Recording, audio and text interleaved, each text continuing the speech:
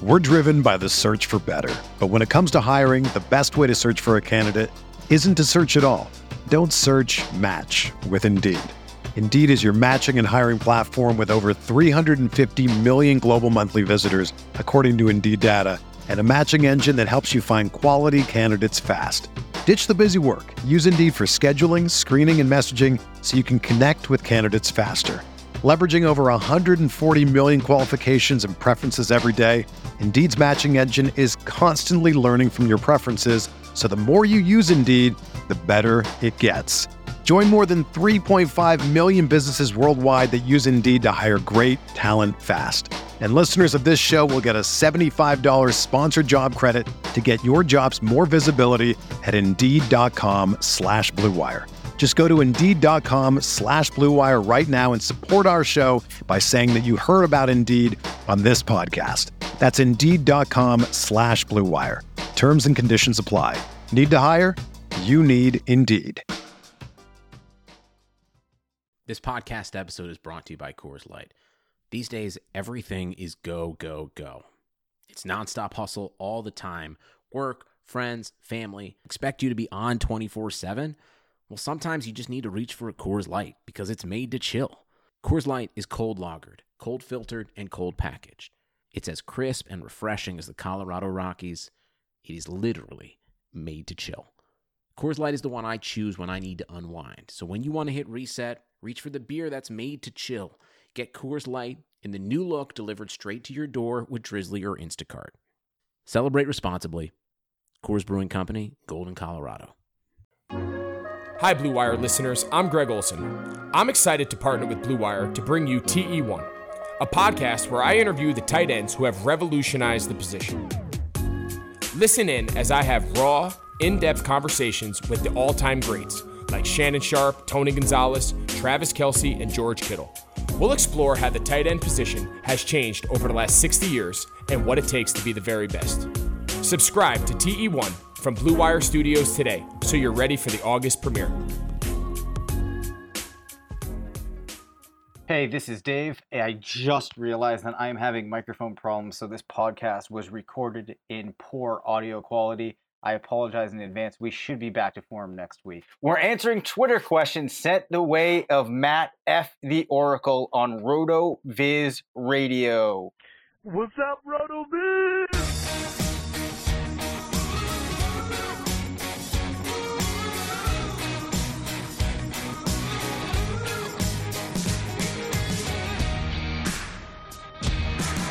Hey everybody, welcome back to RotoViz Radio. I'm Dave Cabin, Senior Fantasy Analyst at RotoViz, joined by the Editor-in-Chief of Fantasy Labs, part of the Action Network, Matt Friedman. This episode is brought to you by a number of sponsors.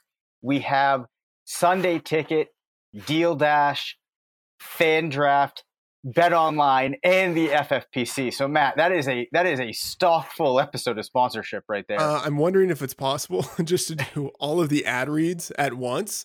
Tell people that they can go take a nap and then they can come back and then listen to the show. I mean, ultimately, you're the person in charge of that. I guess you would have final say. That's not how I had plans to do it. I'm in charge of nothing. We know that. Yes, you are what they might call a figurehead at this point. Right. Not much of a figure or a head. Okay. That's how you know you've arrived, though, right? Isn't it? Right. I don't know. All right. So anyway, we got a lot of responses. I was very pleased with the responses that came in when we were talking last week about the quarterback wide receiver duos. Oh, yeah. I'd say the biggest one that we missed would have been a Manning-Harrison duo or a Manning-Wayne duo. Yeah. Manning-Harrison is the big one. Right. Beyond that, really, the only other ones we got were Ryan and Julio, Roethlisberger, AB. Roethlisberger and AB is big. That's a big one. Yeah, that's a big one. And then Stafford Johnson, I don't think that lasted long enough, but it's noteworthy. And then Rivers Gates was an interesting one to see come in. See, the thing is with Stafford Johnson, it lasted a while, but Stafford on his own, I don't think has reached the pinnacle where you think of him as being worthy of being included in the list. Like you think, okay, Manning is awesome. Harrison is awesome. You think Roethlisberger, Hall of Famer, Antonio Brown, Hall of Famer. So even though Stafford to Megatron, just in terms of like the raw production, was up there with the best of them. Just Stafford on his own as a quarterback, at least at this point, doesn't seem like someone who's on that Hall of Fame trajectory. Yes, I completely agree with that. So that's kind of why when I was reading through these, it really came back to Manning Harrison, Big Ben, and AB. I still don't think, though, that those duos can match up to Brady and Gronk. Yeah. All right. Yes, agreed. Yeah, let's just keep things moving here. Let's get into the FFPC stat attack of the week. And I am just going to review here Antonio Gibson's profile, player that we have to talk about now that the world is just all into talking about the possibilities of Gibson with the Darius Geis being removed from the Washington football team. So Antonio Gibson comes in at 228 pounds, ran a 4.39 40, went to Memphis, drafted in the third round at pick 66. Now, he has his profile is kind of mixed between receiving and rushing. We're going to look at his 2019 season, played 13 games, 33 rushing attempts, about 370 rushing yards, 4 rushing touchdowns. As a receiver, added 36 receptions, 735 receiving yards, 6 receiving touchdowns. As a reminder, the FFPC is home to the best fantasy football leagues and contests in the industry, including Dynasty, Best Ball, and of course, the world-famous FFPC main event. To learn more or to join a league, head to myffpc.com. That's myffpc.com. And of course, we've got a handful of tools at RotoViz designed specifically for FFPC domination. So, Darius Geis kicked off of the Washington football team's roster in another just terrible case of domestic violence. He's gone. People believe that this opens up completely the backfield for Gibson. You still have Adrian Peterson there for him to compete with. You have Bryce Love, a player that there was a lot of excitement about early in his college career, suffered some injuries, has been trying to deal with those. People aren't as high on him as they used to be. Do you really believe that this backfield is now there for the taking and that one of these guys is going to win it outright? And is it going to be Gibson? Yeah, I mean, Gibson skyrockets in value. I would imagine that early in the season, we have a situation where Adrian Peterson is the lead back on the ground. But already from the beginning, Gibson is the guy who's getting the vast majority of the targets for the running backs, and then working in a little bit as a runner. And I imagine he's going to be pretty explosive. And eventually, because I think he'll be more explosive than Adrian Peterson, and because he's more of a well-rounded player, he eventually will get more playing time. I mean, there are a few things that are really annoying me about people in the way that they are viewing Antonio Gibson right now. Like, one, there's this idea that he had only 33 carries in college. That kind of ignores a little bit of what he did in junior college, but that's fine. Mm-hmm. It also like ignores that he was a running back in high school. Like the guy is a running back. Like he's played running back his whole life, except for, like a 2-year period in college. So that's kind of like, that's one thing. Like he actually is a running back.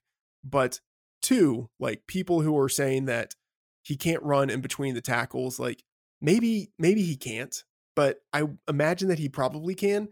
And that's the same stuff that people said about David Johnson 5 years ago. Yep. Like it doesn't matter. Like whether he's getting 3.5 yards between tackles or 4.5 yards, like he's probably the best back already on Washington. And like the third thing with this is that the draft capital invested in him like automatically means that he's going to get a shot. Like the team knew what they had, right? They knew they had Adrian Peterson. They knew they had Darius Geis. They had signed Peyton Barber. They knew they had McKissick. They had Bryce Love. And they were like, you know what? Let's still go get Antonio Gibson and spend, what was it, like the number 66 pick on him? Yep. Like that's a really high pick to spend on a guy. Like he's going to get his shot. And then based on his explosiveness, he's going to succeed.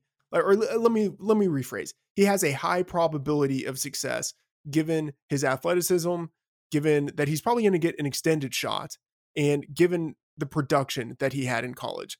Because like you can say in the Tony Pollard role that he had only 33 carries, but it's like, yeah, he had only 33 carries. He had, you know, a limited workload, and he still had 1,000 yards and was it like 14 total touchdowns if you count, I think, the return scores.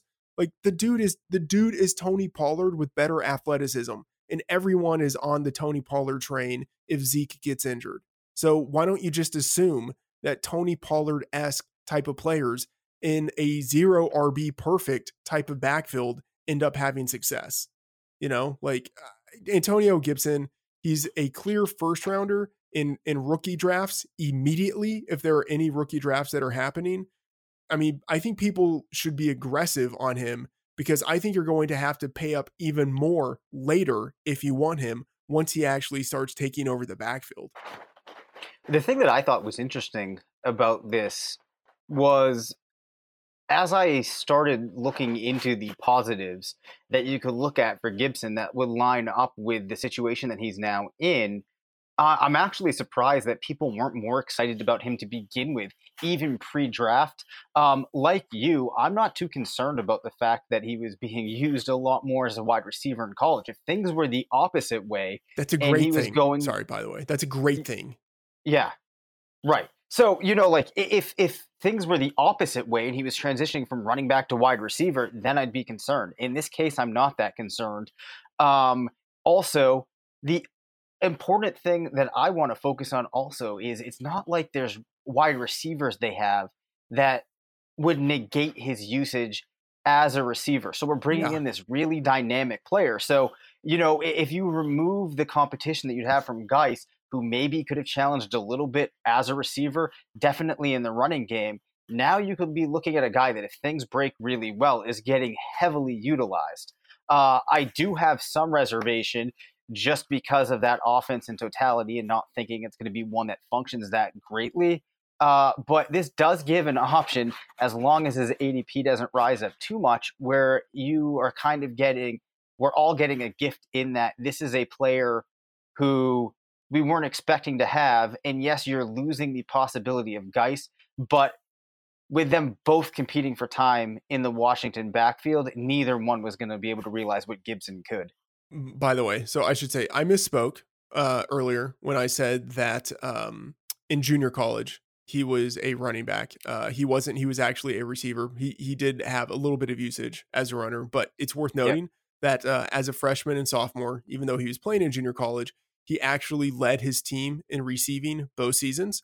And I mean, it's a question as to how much weight you actually want to put on junior college statistics. But at age 18, as a freshman, he had 39.1 of his team's receiving yards and 37.5 of his team's receiving touchdowns. Mm-hmm. I don't know. I mean, that sounds like the kind of player you want, regardless of the position that he's playing. Right. But I do think, though, because I am behind the... If you say to me, Dave, you have to pick, like, are you pro Gibson now or anti Gibson? I'm definitely on the pro side, but I do think that it's worth taking a step back and kind of contextualizing this. If we know that the Washington team is going to have a player that's more or less like a lead running back, outside of who that player is, how valuable is that position and how much of the excitement for Gibson just comes from the player that he inherently is? Because like I said, I don't remember quite as much excitement before he found himself into this role. So in your perspective, you know, kind of evaluate or give us a sense of for your excitement, how much of this level is just who he is as a player and how much of it is the fact that this fantasy position is now available. And I know you kind of already talked about that, but yeah, I mean, I already wanted him all over the place. You know, so it's hard to say, you know, like I was already enthusiastic about him, but I mean, the fact is he now gets a shot. Like he has a clear path, and he probably already had something of a clear path because, you know, like Geis has played like 5 games in 2 years, you know, like Gibson was going to get his shot, but certainly a lot of the enthusiasm comes from just who he is as a prospect in what he did in college. But then, part of it is the fact that he's also, now going to have this, I think, pretty clear opportunity. Like Adrian Peterson will be able to hold them off for a little bit, but I still don't see Peterson at the end of the season having more yards from scrimmage than Antonio Gibson. Like it might happen, but I don't expect that it will happen. Yeah. So I wanted to quickly hit on this next topic here. We have prospects like Rondale Moore opting out of playing the college season. There actually are probably discussions going on about what the college football season is going to look like if it actually gets played as we're recording this on Sunday night. How is this going to impact your prospect evaluation process? How are we going to think about this if the season does happen? We have some players that have played this COVID season and others that haven't as we head into the draft next year. Yeah. So one, right now, I'm just kind of assuming that there's not going to be a football season. Yeah. And then two, that even if we have a football season, a lot of the high quality top tier guys aren't going to be playing in it. That said, and that second point kind of feeds into the third point. A lot of those guys are ones who have already broken out. And so they either broke out as freshmen or sophomores. And that's kind of the thing that we focus on most anyway. So someone like Rondale Moore, who broke out as an 18-year-old true freshman, I kind of almost didn't even care what he did this year. Like as long as it was decent, it was going to be fine. And so it doesn't matter to me at all that he's not playing. The guys who haven't broken out, maybe you kind of have to mentally adjust a little bit if they sit out. But I mean, I think for the most part, the guys who are sitting out are going to be the guys who have already broken out. And so it really doesn't matter much for them. And then the guys who break out now, you just kind of think of them as like the 1-year breakouts. And that's how you evaluate them anyway, like the same way you would basically evaluate any 1-year breakout. Yeah, I've seen some people say things about how this is going to like blow up the analytics process. But in my opinion, it really doesn't, because we're just going to be doing what we've always done, which is just using the information that you have available for a player to make your assumptions. Yeah. And like you said, it's going to be the players that were kind of on the fence of being able to make the leap to the NFL where things develop for them later. So when you're separating players out of the buckets of where you're going to be ranking them, I think that we're already going to have this kind of natural selection, like you said, where those top level players are going to be in their own group and most of those guys aren't going to be playing anyway. Really, the only thing you would have is the knock that you're going to have on these players. So like if Rondale Moore did decide to go back to school, played and had a really bad season, and then you're going to use that to kind of chip away at his profile. But I think we rarely have situations where you're going to entirely negate what a player would have done early on in his career because of those seasons. So like you said, this might not come to pass, but I don't think it throws the analytics all out the window. We might just not have as much information available as we did in the past. How much that matters, we'll have to see depending on the specifics of the players that end up not playing versus the ones that do. I was also pumped to get a couple of messages about walk-up songs that people would use for their fantasy drafts when they are using FanDraft, the fantasy football online draft board that we talked about last week. It really allows you to take your league's fantasy football draft to the next level. Again, this is FanDraft, really cool product. It just makes your draft feel like the NFL draft. They have features such as a streaming ticker, a live draft clock. You can include custom logos. There's the team walk-up songs. Matt said that his team would probably be playing something by Tool. You can have multiple draft board displays and more. You can use it offline for in-person drafts. You can put the display up on to a large screen TV or a projector. You can have everybody just looking up at the ticker and all of the features. You can also use it online too, which is great. As a lot of people now probably aren't able to get together for that in-person draft, but I think this is a way to keep the excitement going. You can also perform traditional and auction-style drafts. FanDraft also supports IDP, so those players are in there, rookie-only drafts, keepers, and just about any customization to meet your league requirements. Go check it out, fandraft.com. When you're ready to order the Pro account, make sure when you sign up that you use RotoViz15. That will save you 15% off your purchase. So go think about what your walk-up song is going to be. Go to fandraft.com and use the promo code RotoViz15 to save 15%. I was pretty lazy this weekend, Matt. Had put off the process of building a show sheet for us. I saw on Twitter that you had said to people you had 30 minutes and that you're going to take questions. I have just outsourced those questions. I felt like this also may make the hours of preparation that you normally put into the show a little bit easier and made the question process easier on me. How do you feel about that? Do you think you can take this challenge on? It's totally fine. Yes. Okay. So, rank Marlon Mack, Kerryon Johnson, and Phillip Lindsay in Dynasty. I really don't want to. I think I already answered this question on Twitter, by the way. But I would say these guys are all ones I really don't want. But if I had to take them and rank them, I would say in Dynasty, I prefer Lindsay because we still know that he's relatively young. I think he's actually pretty decent as a runner, and he should improve as a receiver. Kerryon Johnson, I think, might be done after this season. Marlon Mack, who knows what's going to happen with Wait, when him. you say done, what exactly do you mean by done? Like out of the league. Like, Really? I don't know. We haven't seen anything from him. Like, he feels like he could just be one of those like disappointing guys who does nothing and then just somehow doesn't end up on a team. Okay. But all right. I mean, maybe I'm wrong, but it feels like he's not going to be a lead guy. And you know, if that's the case, he had 4 Didn't he actually years. say he's okay with that too? Right.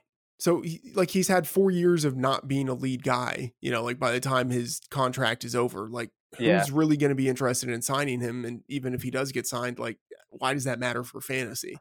You know, and Marlon Mack is right there. I think he's going to have some usage this year, but who knows what happens with him on his second contract. So I would go Lindsay, Mack, and then Kerryon. Okay.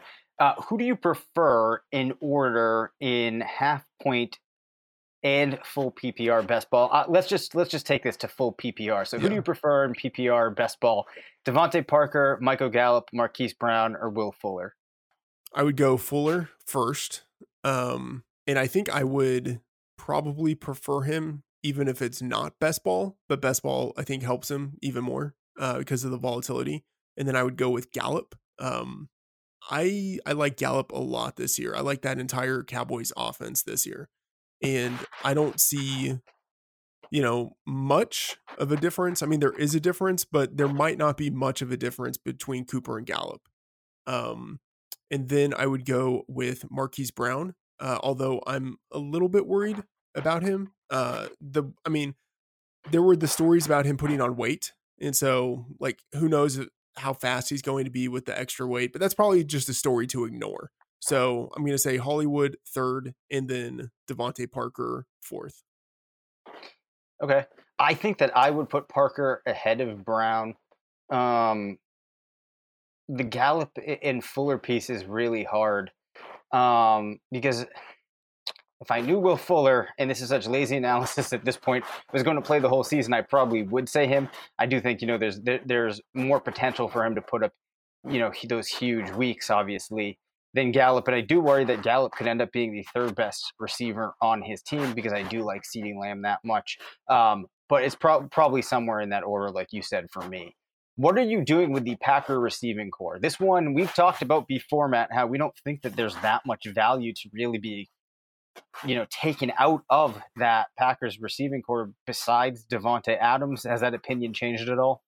No, not at all. I mean, I don't have much interest in Allen Lazard, even though apparently he is soulmates with Aaron Rodgers.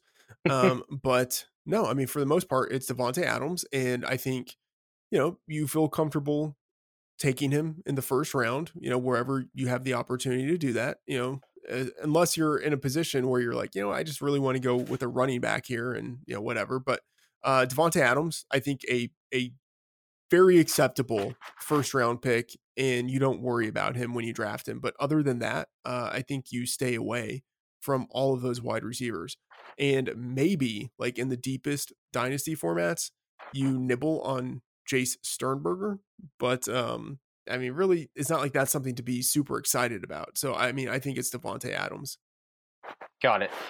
Why do you see 0 running back guys take extra wide receivers with their last few picks? Wouldn't it serve them better to stack more running back shots, as if their early wide receivers don't work, that team is in bad shape? Anyways, what this person I think is getting at here is, why do some people that draft 0 running backs still take wide receivers at the end of the draft?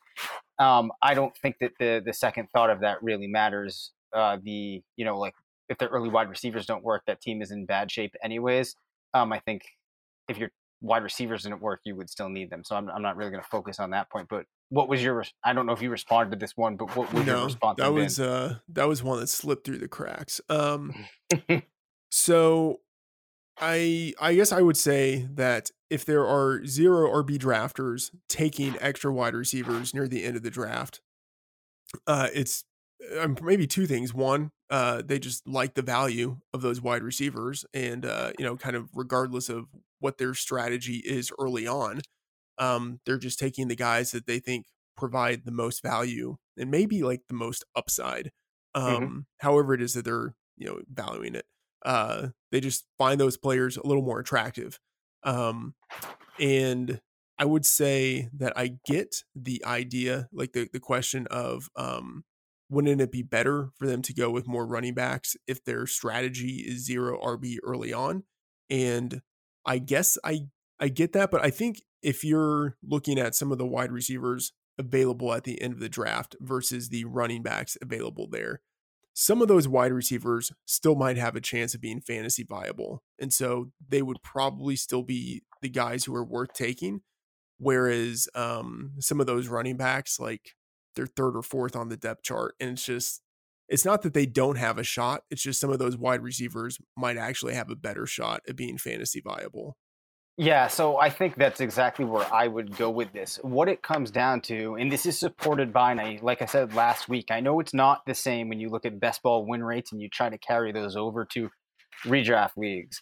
But what we have seen is you do reach a certain point where if you're grabbing running backs in the later rounds, the odds that those guys hit are so much lower than the wide receivers you're getting in the same range. So though your team is going to need running backs, you know that the probability that the backs you're drafting then will actually contribute to your team is so low that it just makes more sense to take those wide receivers who, like you said, could become relevant. And then the other thing I think that's important as well is you take those wide receivers, you just kind of flush through them. Whereas because you have a pretty good idea after, the first 3 or 4 weeks, what their season's going to look like. A lot of these 0 running back type of guys, you're not going to know who it's going to be till later on in the season. So you kind of don't really want to carry that dead weight. So it's kind of those things all grouped together. And then also, if you want to go down the rabbit hole more with this, for RotoViz readers out there, Sean has, in some of his articles, talked about how, if you're going 0 running back, that doesn't mean that you toss in, 8 late round running backs. It might just mean that you grab those 4 or 5 guys that are the prototypical 0 running back type of target, because it is rare that you see the 4th guy on the depth chart be able to make that jump. A lot of the other considerations just breaks down to the way that the season unfolds, which are things that are very hard to account for in those very late round players. So we're going to step away quickly here for a couple of messages from our sponsors. Sundays are coming back in the NFL with NFL SundayTicket.tv. You can stream every live out-of-market NFL game every Sunday afternoon on your favorite devices, plus Red Zone and DirecTV Fantasy Zone channels. Never miss your favorite teams and favorite players. No matter where you live, NFL SundayTicket.tv is your key to the most glorious Sundays ever. Use the promo code BLUEWIRE at checkout to get 15% off your subscription. Visit NFL SundayTicket.tv and use the promo code BLUEWIRE. Have you ever heard of DealDash.com? It's the best, most honest bidding site where you can win things you never expect at a price you never believe. They have over 1,000 auctions every day on electronics, appliances, beauty products, home, decor, and even cars. Here's how it works. It's like an auction, but every item starts at $0 and only goes up 1 cent every time you bid. The kicker is that the auction clock restarts after just 10 seconds. That means that every time you bid, everyone else has 10 seconds to answer, or the item is yours. If you go ahead and buy now, Deal Dash is offering our listeners an exclusive extra 100 free bids upon sign up on top of their other discounts. Go to DealDash.com and use the promo code RotoViz or DealDash.fm/RotoViz. That's DealDash.fm/RotoViz. Matt, you were asked a question about a PPR auction 12-team league with a $200 budget. They get to keep one, Lamar Jackson at $3 or Miles Sanders at $10. It's a one quarterback league. When you saw auction, did it immediately make your stomach just, start to feel sick to itself? And did you respond to this one? I didn't respond to this. I didn't see it. I think it was one that was far enough down that my 30 minutes or 40 minutes, however long I was answering questions, it was up. So I just didn't see it. I would, and granted, this is coming from someone who knows very little about auction strategy.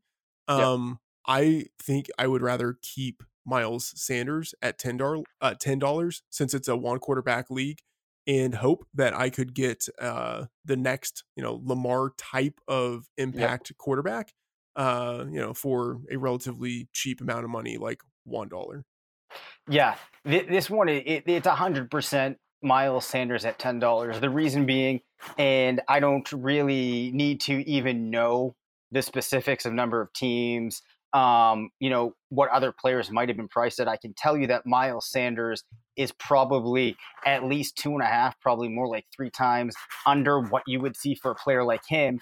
Whereas Lamar is probably, it's possible that Lamar and Miles Sanders go for around the same dollars in a league. But the thing is, that is such a inflated price on Lamar, because you're probably going to see guys like Russell Wilson, Deshaun Watson go for under $10. And in a lot of these leagues, you can get guys like Dak Prescott for just a couple of dollars, and other players that will start for just $1. So the savings that you're getting taking Sanders here are so much better than those that you're getting taking Lamar. I understand in the context of Lamar, you're getting him at a discount, but compared to what you could get at the other quarterbacks, you're not really setting your team up that more advantageously than if you took this money on Sanders, because you're going to then have to go out if you did want this running back like Sanders and probably spend a lot of money.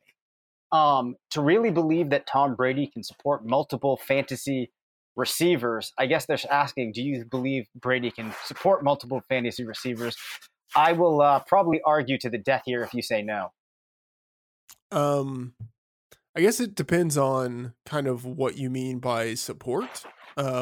So I think that Evans and Godwin both have really high floors, which, obviously that's a good thing. And that's what you want out of the guys you're drafting early on.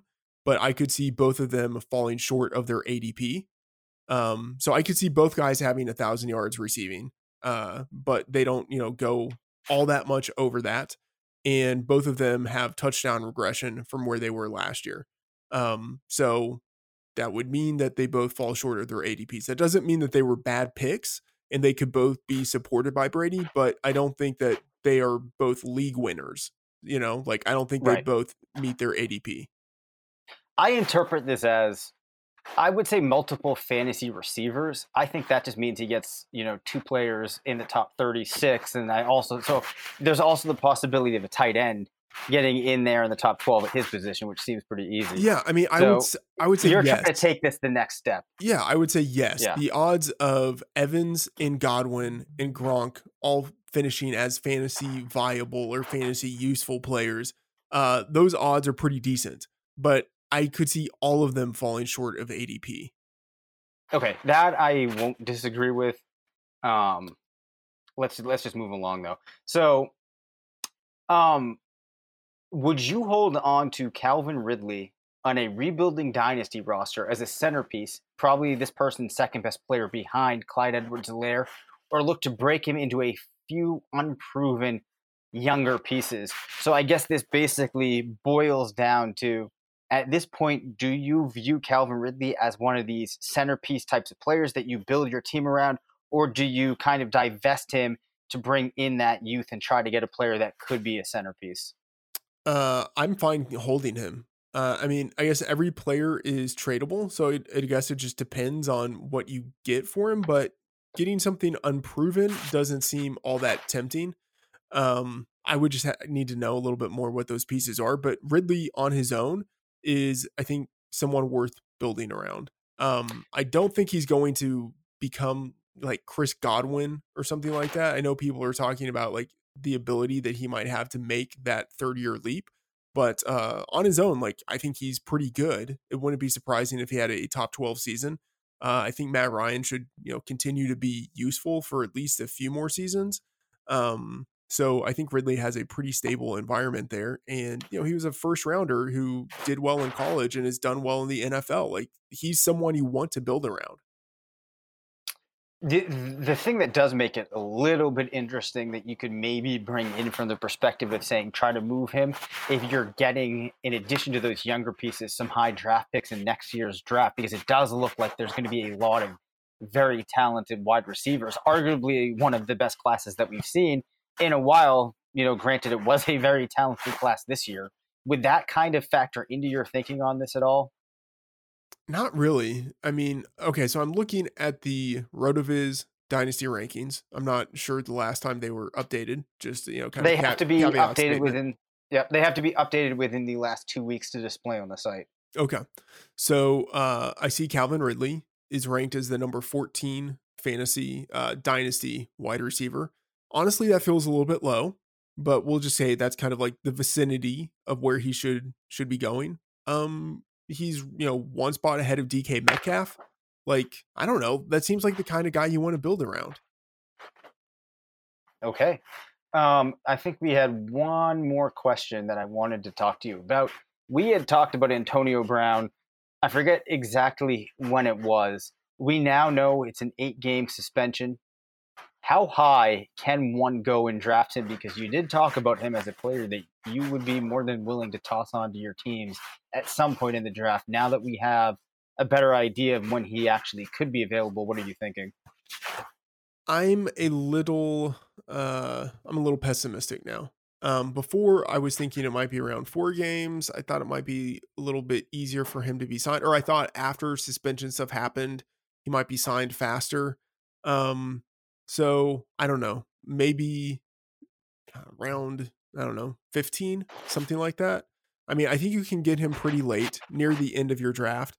I would do it more for redraft than for best ball because, taking the 0 from him for 8 games is a little bit painful and you can't drop him. Whereas if he doesn't sign with a team at the beginning of the season, I think you just drop him then. So let me ask you about that, because I can imagine some people thinking that statement that you just made is actually counterintuitive. You talked about taking the 0 for him in best ball, but I'm sure there's people out there saying, well, wait, why does it matter in best ball? Because all of my other receivers are going to be the ones that can contribute. Can you explain that? Yeah. So if you are taking the 0 from him for 8 weeks, and you really might be taking the 0 for all 16 weeks, what you're shooting for is upside, but at a certain point, you also do want to have players who are just giving you points because that will still be useful. Like there will be weeks where you end up having, just kind of lackluster performances from some of your other players. And if you have someone who, is just kind of steady around like 7 points or whatever it is, like that might end up counting. And it might be useful, but Antonio Brown giving you 8 games of nothing at a minimum in best ball, with the possibility of 16, like I think that's just too much.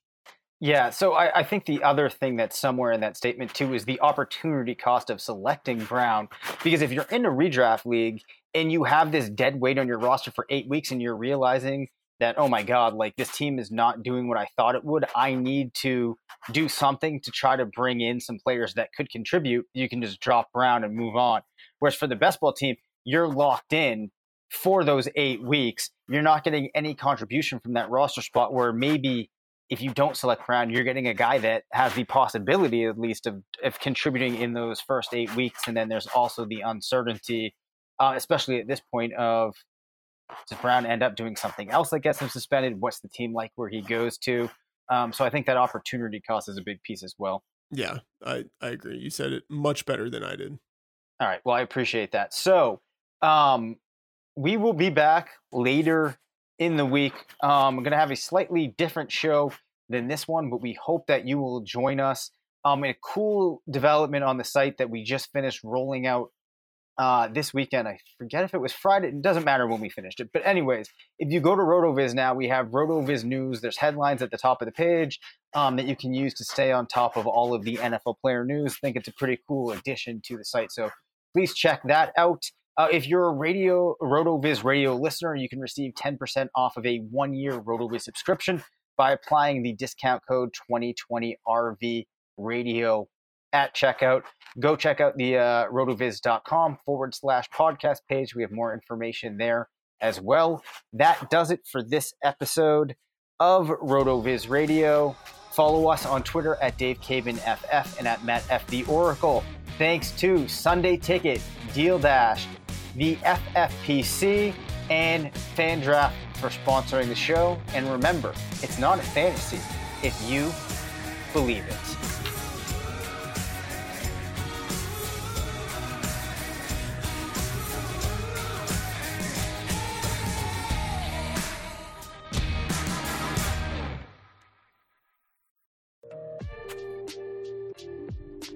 Sports are coming back, and so are your chances to bet on your favorite teams and events.